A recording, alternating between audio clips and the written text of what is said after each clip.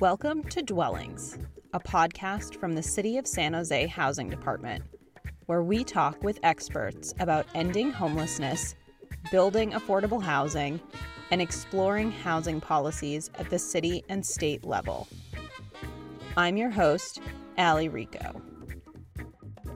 On today's episode, I'm joined by Michael Lane, Director of Spur San Jose, to talk about missing middle housing and opportunity housing in San Jose and the Bay Area.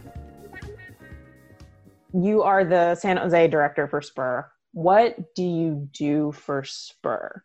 Yeah, so I obviously cover City Hall and the key issues, land use, zoning, economic development from time to time, depending on the issue. Good governance is another one that we're following very closely. We've got to obviously work with transit issues as well, VTA and BART, and weigh in there from time to time on those particular projects to try to really push the urbanist agenda and message. I also do a lot of work at the state level still on behalf of Spur, and we sponsor bills at the state level. We'll continue to do that as well. Michelle Huttenhouse working on the Guadalupe River Park and a lot of the design there and public space making, place making as she calls it, and just things to improve public spaces and amenities in the public realm. Can you define what missing middle housing is? And I know San Jose uses opportunity housing, so if you want to talk about why we use that specific term instead of missing middle housing, and then where did these terms come from? Sure. And Dan Perolik from Opticos Design in Berkeley is credited with having coined that term. But it actually comes out of a larger movement in particular. And opportunity also is a key piece of this, and I'll explain as we go forward. But it really comes out of the new urbanism movement, which began in the early 1990s, which is really an old urbanism, but we call it new because we're trying to get back to the way human beings have lived for hundreds and if not thousands of years or millennia, as it were. And something called the Ahwahnee Principles, which was just a conference that was held in the Yosemite National Park in the early 90s as well, where we started to really embed smart growth principles and human scale and livability, walkability, those kinds of things, sustainability overall. And of course, that came out of the whole environmental consciousness and the movement around Earth Day in the 70s, et cetera. And then we began to realize how important the built environment is and how planning affects everything we do. And of course, housing is just key. And the more that I've worked in this space for decades, I'm just totally convinced that really government has a real impact, obviously through zoning and land use, but that also has a direct impact on our quality of lives and how we live together. And so I'm thrilled to be at Spur now too, because that's what Spur is all about, is how can we make our cities great places to live, play, and work, as we say. But the idea is to get back to building patterns and types that are what we would call duplexes, triplexes, fourplexes oftentimes. I live here in South San Jose. And when I walk around my neighborhoods, I see some of these older developments where fourplexes are just a thing. It's just pretty common. We just stopped doing it for many decades. And it doesn't create parking problems. There's off-site parking that's available, but it's just a more affordable way to live, particularly in a very expensive place like San Jose, where the median home price is $1 million. We used to have something called starter homes, where a young family could get into home ownership at an earlier age, but our home ownership rates have declined significantly too. So it's also kind of a solution for that, for those who would like to own their own homes, but also to make rentals more accessible near the urban core and near jobs. If we can have these smaller building types, we can create natural affordability, or what we call affordability by design. And it's also can create more walkability, what we call gentle density, all those good things that we can do. So it gets a lot of stuff, it gets to a lot of co-benefits for us in terms of environmental, just to build within the existing footprint and not have to annex additional land or sprawl out any further. San Jose is already sprawled out significantly. And now it's really about building up and in, and obviously the urban core is important, but also in our neighborhoods, because we basically have two building types that are available in the city of San Jose, which are the kind of the downtown high-rise towers, which we've been trying to promote. But that's that's the most expensive building type, steel over concrete, Class A, type 1 kind of towers, very expensive. And so those rents are going to be very expensive and out of reach for much of our population. Or single family homes, which, as I said, $1 million medium price, that's also pricing people out. So can we create some gentle density, some smaller units, and blend them in very well in existing neighborhoods and get people near transit and jobs in an affordable way? That's opportunity. You mentioned that single family homes, especially in this area, they're $1 million plus. And then we have these high-rise apartments that, while they're nice, they're all luxury buildings. They're going to be really expensive and out of reach for most people. Who really is the target for missing middle housing, for this gentle density, and like what demographic trends or patterns are there when it comes to building that housing, and who lives in that housing? Yeah, so the way the term missing middle arose was really from the building type.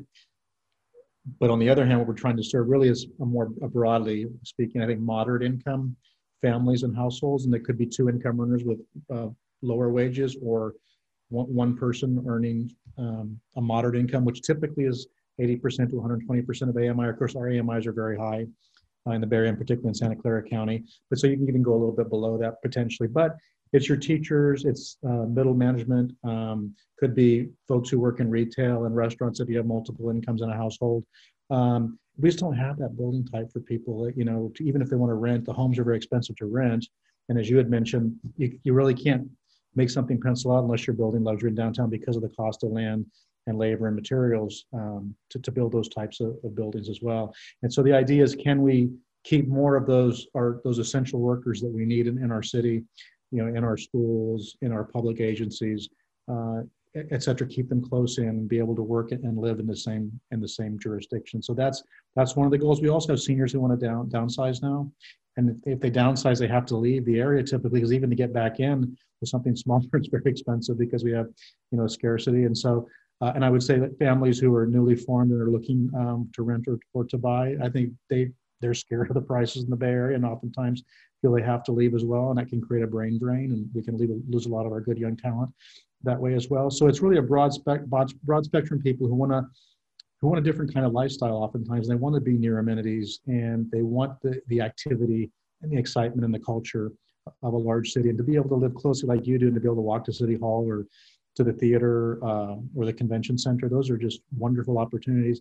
And at different stages in our lives, when we want to do different things. So that's why to have a broad variety of options is really important. And we've forgotten that. And that's what's missing, is the missing middle that can create additional opportunities for various lifestyles and at different points of our lifetime. So one thing that I've noticed is that a lot of these building types, they look like they're all coming from like the 30s, the 40s, the 50s. What was happening to make this type of housing less appealing? You're right. We had the bungalow apartment, garden apartments, where oftentimes you would see that in the 20s and 30s. But I think it really does trace back, and sociologists as well as planners have kind of identified sort of the post-World War II time period when demobilization was taking place and veterans are coming back home. We had the GI Bill and 30-year mortgages that had become available, mass production of cars, mass production of homes and subdivision tracts, right, to really create that kind of prosperity and wealth, to put people back to work and make sure we didn't fall back into a depression, right, that we had just come out of during the war. Great way to sell additional furniture, right, and domestic appliances. And so this whole mass production created this sense of a prosperity. And then with the car, we thought, well, now we have a new freedom to travel. And so we can actually all have very large lots and homes, et cetera, single family homes and subdivisions. Obviously, a lot of people were excluded from that. African Americans were not able to get access to mortgages. There were racially restricted covenants on existing homes very often. People of color were excluded from neighborhoods. So there's obviously a really dark side to this as well. And obviously land use and zoning played a key part in that. You could have an invisible gated community just by making sure it was very expensive and excluded people economically and racially. And so that's obviously the downside, in addition to all the environmental impacts. It's probably the least efficient and least sustainable forms that you can build these tract subdivisions. And so while it did create momentary prosperity, it also created tremendous burdens for local jurisdictions who have to provide the police and the fire services and pave the roads and provide the parks. And it became a very expensive kind of sprawling operation that we're now seeing impacts to San Jose, but to many other jurisdictions as well, to be able to staff up and to be able to provide all these services in the context of Proposition 13, where property taxes are of course limited, and it creates all kinds of fiscal challenges as well. So that's another great benefit of the smart growth, dense, urban kind of gentle density, is that we can then try to build back our fiscal system as well to be able to provide these amenities in a fiscally sustainable way as well as environmentally sustainable. I feel like sometimes I hear people talk about developers aren't interested in this kind of housing. And is that even true? And if it is true, how do we get developers interested in building this kind of housing? Well, so you're actually absolutely right. We do have a labor shortage, and a lot of the subcontractors that we do have are all focused on office buildings right now, because that's what we've been doing, is building large office complexes. And most of the labor, and it's very lucrative, most of the labor has been focused in that particular space. And so there's been less availability or interest, less profitability oftentimes in residential development. And as you said, we really haven't created that kind of a market or industry yet. We're starting to do that, for example, with the ADUs, and that's directly the result of state legislation, but also the city of San Jose very proactively making it easier for homeowners to understand how to build an ADU, for example, and to make it accessible. Go down and get your permits, off the shelf, pre-approved plans, whatever it may be, prefab, drop it in the backyard. And so we now have contractors who are willing to do that work because it can scale now, and there's an ongoing workload, as it were, that can actually allow a small GC or a small subcontractor to be able to afford to live and work here in this very expensive area, and to know that they're going to have consistent employment because there's going to be a real need. As for ADUs, can we do the same for duplexes and triplexes, for example? Can we make sure we have the bank financing that's necessary? And the answer is yes, if we have the right policies at the state and local levels to create that kind of environment and set the table. We can actually create a whole new industry here that's going to bring in minority and women-owned enterprises, for example, who are very interested in becoming contractors and subcontractors and doing this work. And it's actually going to be a source of economic development and small business development, in addition to providing the needed housing. That actually leads very beautifully into my next question. I remember back in December at a general plan meeting, Dan Perolik, he showed this image of a Sears and Roebuck catalog where you could actually buy a fourplex like straight out of the catalog. And we're seeing that again, like you said, with ADUs, where the city, we have a list of prefabs that you can purchase. How can we bring back prefab housing? And is that a viable solution for duplexes, triplexes, fourplexes? I think we can, and it's the way to go. We've got to bring down the cost per unit of housing, absolutely, in all types of housing. And this is certainly a way to do it. We've got to get people comfortable with the customer and the neighbors. And health and safety codes, for example, at the state and local levels. Will these materials hold up? Will the structures last? Will they continue to look attractive over time? And so we have to get back into that. But I think, quite frankly, the economics are going to drive us to more and more of these types of solutions over time. And I've even heard about, 3D laser printing or whatever, homes. And so I'm not sure if we're there yet, but, all types of creative alternative ways of providing the housing. And so it's going to take a top to bottom look. But there are lots of interests who oppose any of this to make it easier to build for a variety of reasons. And so we'll have to overcome some of that opposition, or then in exchange for doing it, making it easier, then we have to pile on additional, fees or requirements. And that's always the danger. In California, we try to make something easier. Do others want to latch on as a policy hook? So we want to be careful about that, but make sure we're doing it right and maintain health and safety and attractiveness and durability. But I think the economics will continue to drive that, as they've done with the ADUs, for example. And I think, particularly as the work from home movement may or may not grow over time, we have seen an uptick in demand or interest in creating additional space at one's home, maybe living near an urban core, but not in it. And I think some of these building types, the smaller building types, and these alternative building methods and materials are going to make that possible for more people. Particularly in San Jose, recently we've had conversations about opportunity housing, and for like as much support as there has been for it, there has also been a lot of community pushback around it. how can we shift this community mindset to a more positive view of this type of housing? Like how do we as government employees, as advocates, as nonprofits, how do we change that conversation so it's a more positive conversation? I think it's a cultural shift as well, and I'm really proud of the young people like you and others who are really working in this space and promoting this, and doing great work in the housing department as well to educate people and to show them that it doesn't have to be scary dangerous. In fact, it's how we used to live, and so this actually cuts across, I think, partisan politics and affiliations. Both there are Republicans and Democrats who oppose new development, but others who say, let's get back to a more humane way of living, a more human scale, walkable, healthy kind of a lifestyle. And so I'm really seeing a movement in that direction as well. And if you can demonstrate that aesthetics are important, aesthetics kind of form how we are as a people together.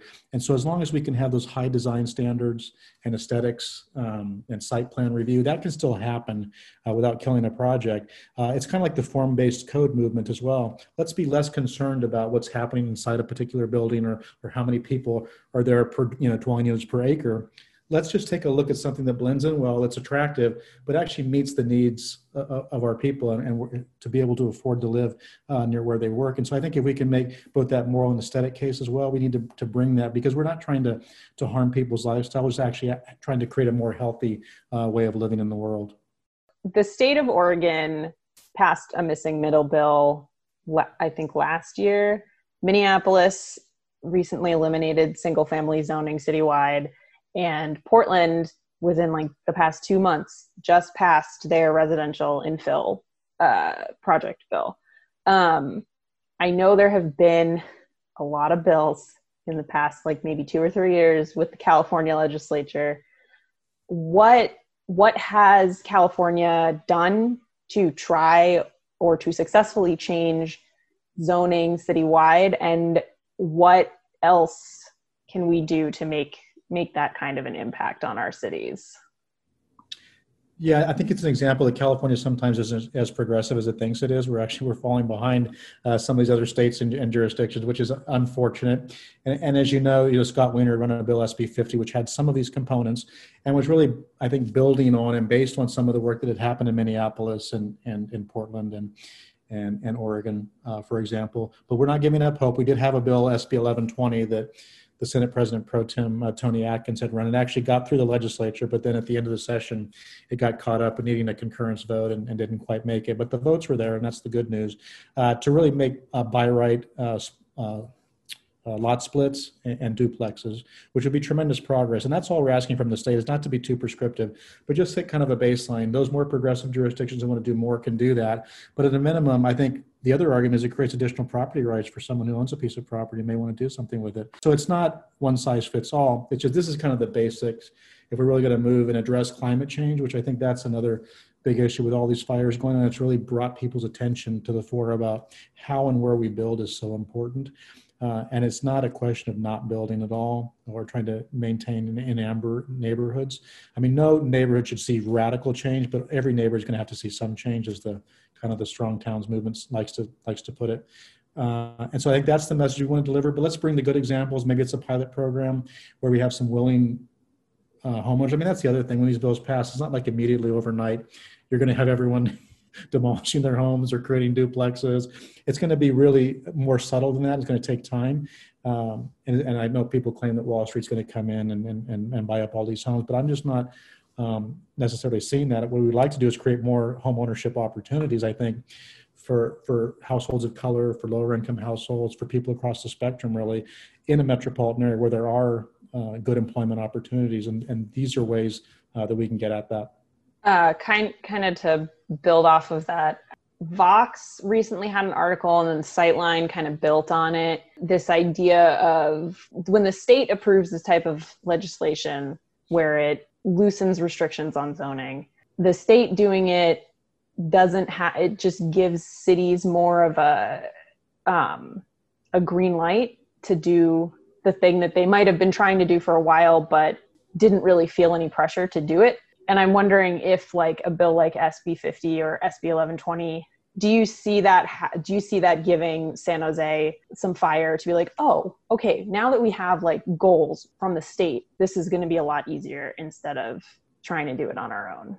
I think that's right. Sometimes it takes the forcing mechanism of the state to preempt the local jurisdictions, because if you wait around, even in the more progressive jurisdictions, it's very difficult, as you saw with the opportunity housing discussion. I mean, San Jose is a large city, yes, but let's face it, it's really a series of suburbs kind of stitched together in reality. And so we have to make the case that we're not ruining people's quality of life. We're actually improving the overall quality of life for everyone and making our city function better. Is the solution to missing middle housing about creating new housing products, implementing local zoning changes, establishing more income restricted housing, or a combination, or is it something else? Well, of course, the answer is yes, right? All of the above. Yeah. And that's what we're all about, because there's no one particular policy that's going to solve this. And it's like inclusionary housing, very effective, very important, but can also be, can limit development or make it infeasible if it's excessive. And so it's always a balancing act, right, with these various policies. But to the extent that San Jose can lean forward on this, it's very helpful to have, the third largest city in the state saying yes to legislation instead of saying hell no, because we've got lots of folks up there in the Capitol opposing some of this, but then also demonstrating locally how to do it and how to implement, which you've done with the ADUs, for example. So we'd love to see you take up the opportunity housing and get the green light from the city council to really, I think, to pursue this and have some demonstration projects and some willing homeowners who are willing to say, hey, we can do this the right way. And we can show you, we can bring in pictures, but it's also good to see some live examples. And sometimes, and I know you've done this in the past too, is that we take people on tours. They can be walking tours or we take them on the bus because San Jose is a big city, but to just show them some neighborhoods.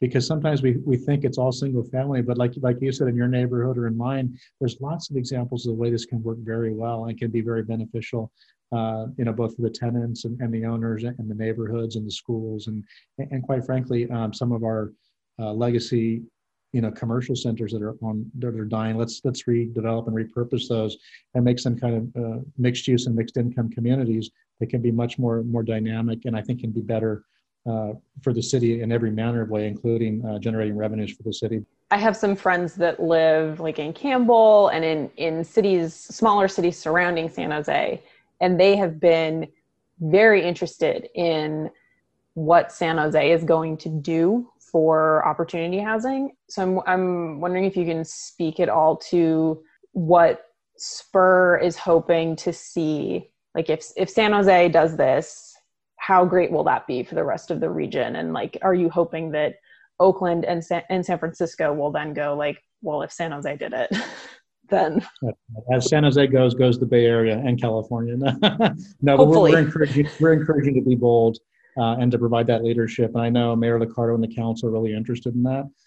But it would really, I think, create the kind of leadership that we need right now to say, and for all kinds of reasons, and to meet our climate change goals and everything, economic recovery, all kinds of benefits that would accrue apart from just the housing, which we also need very much.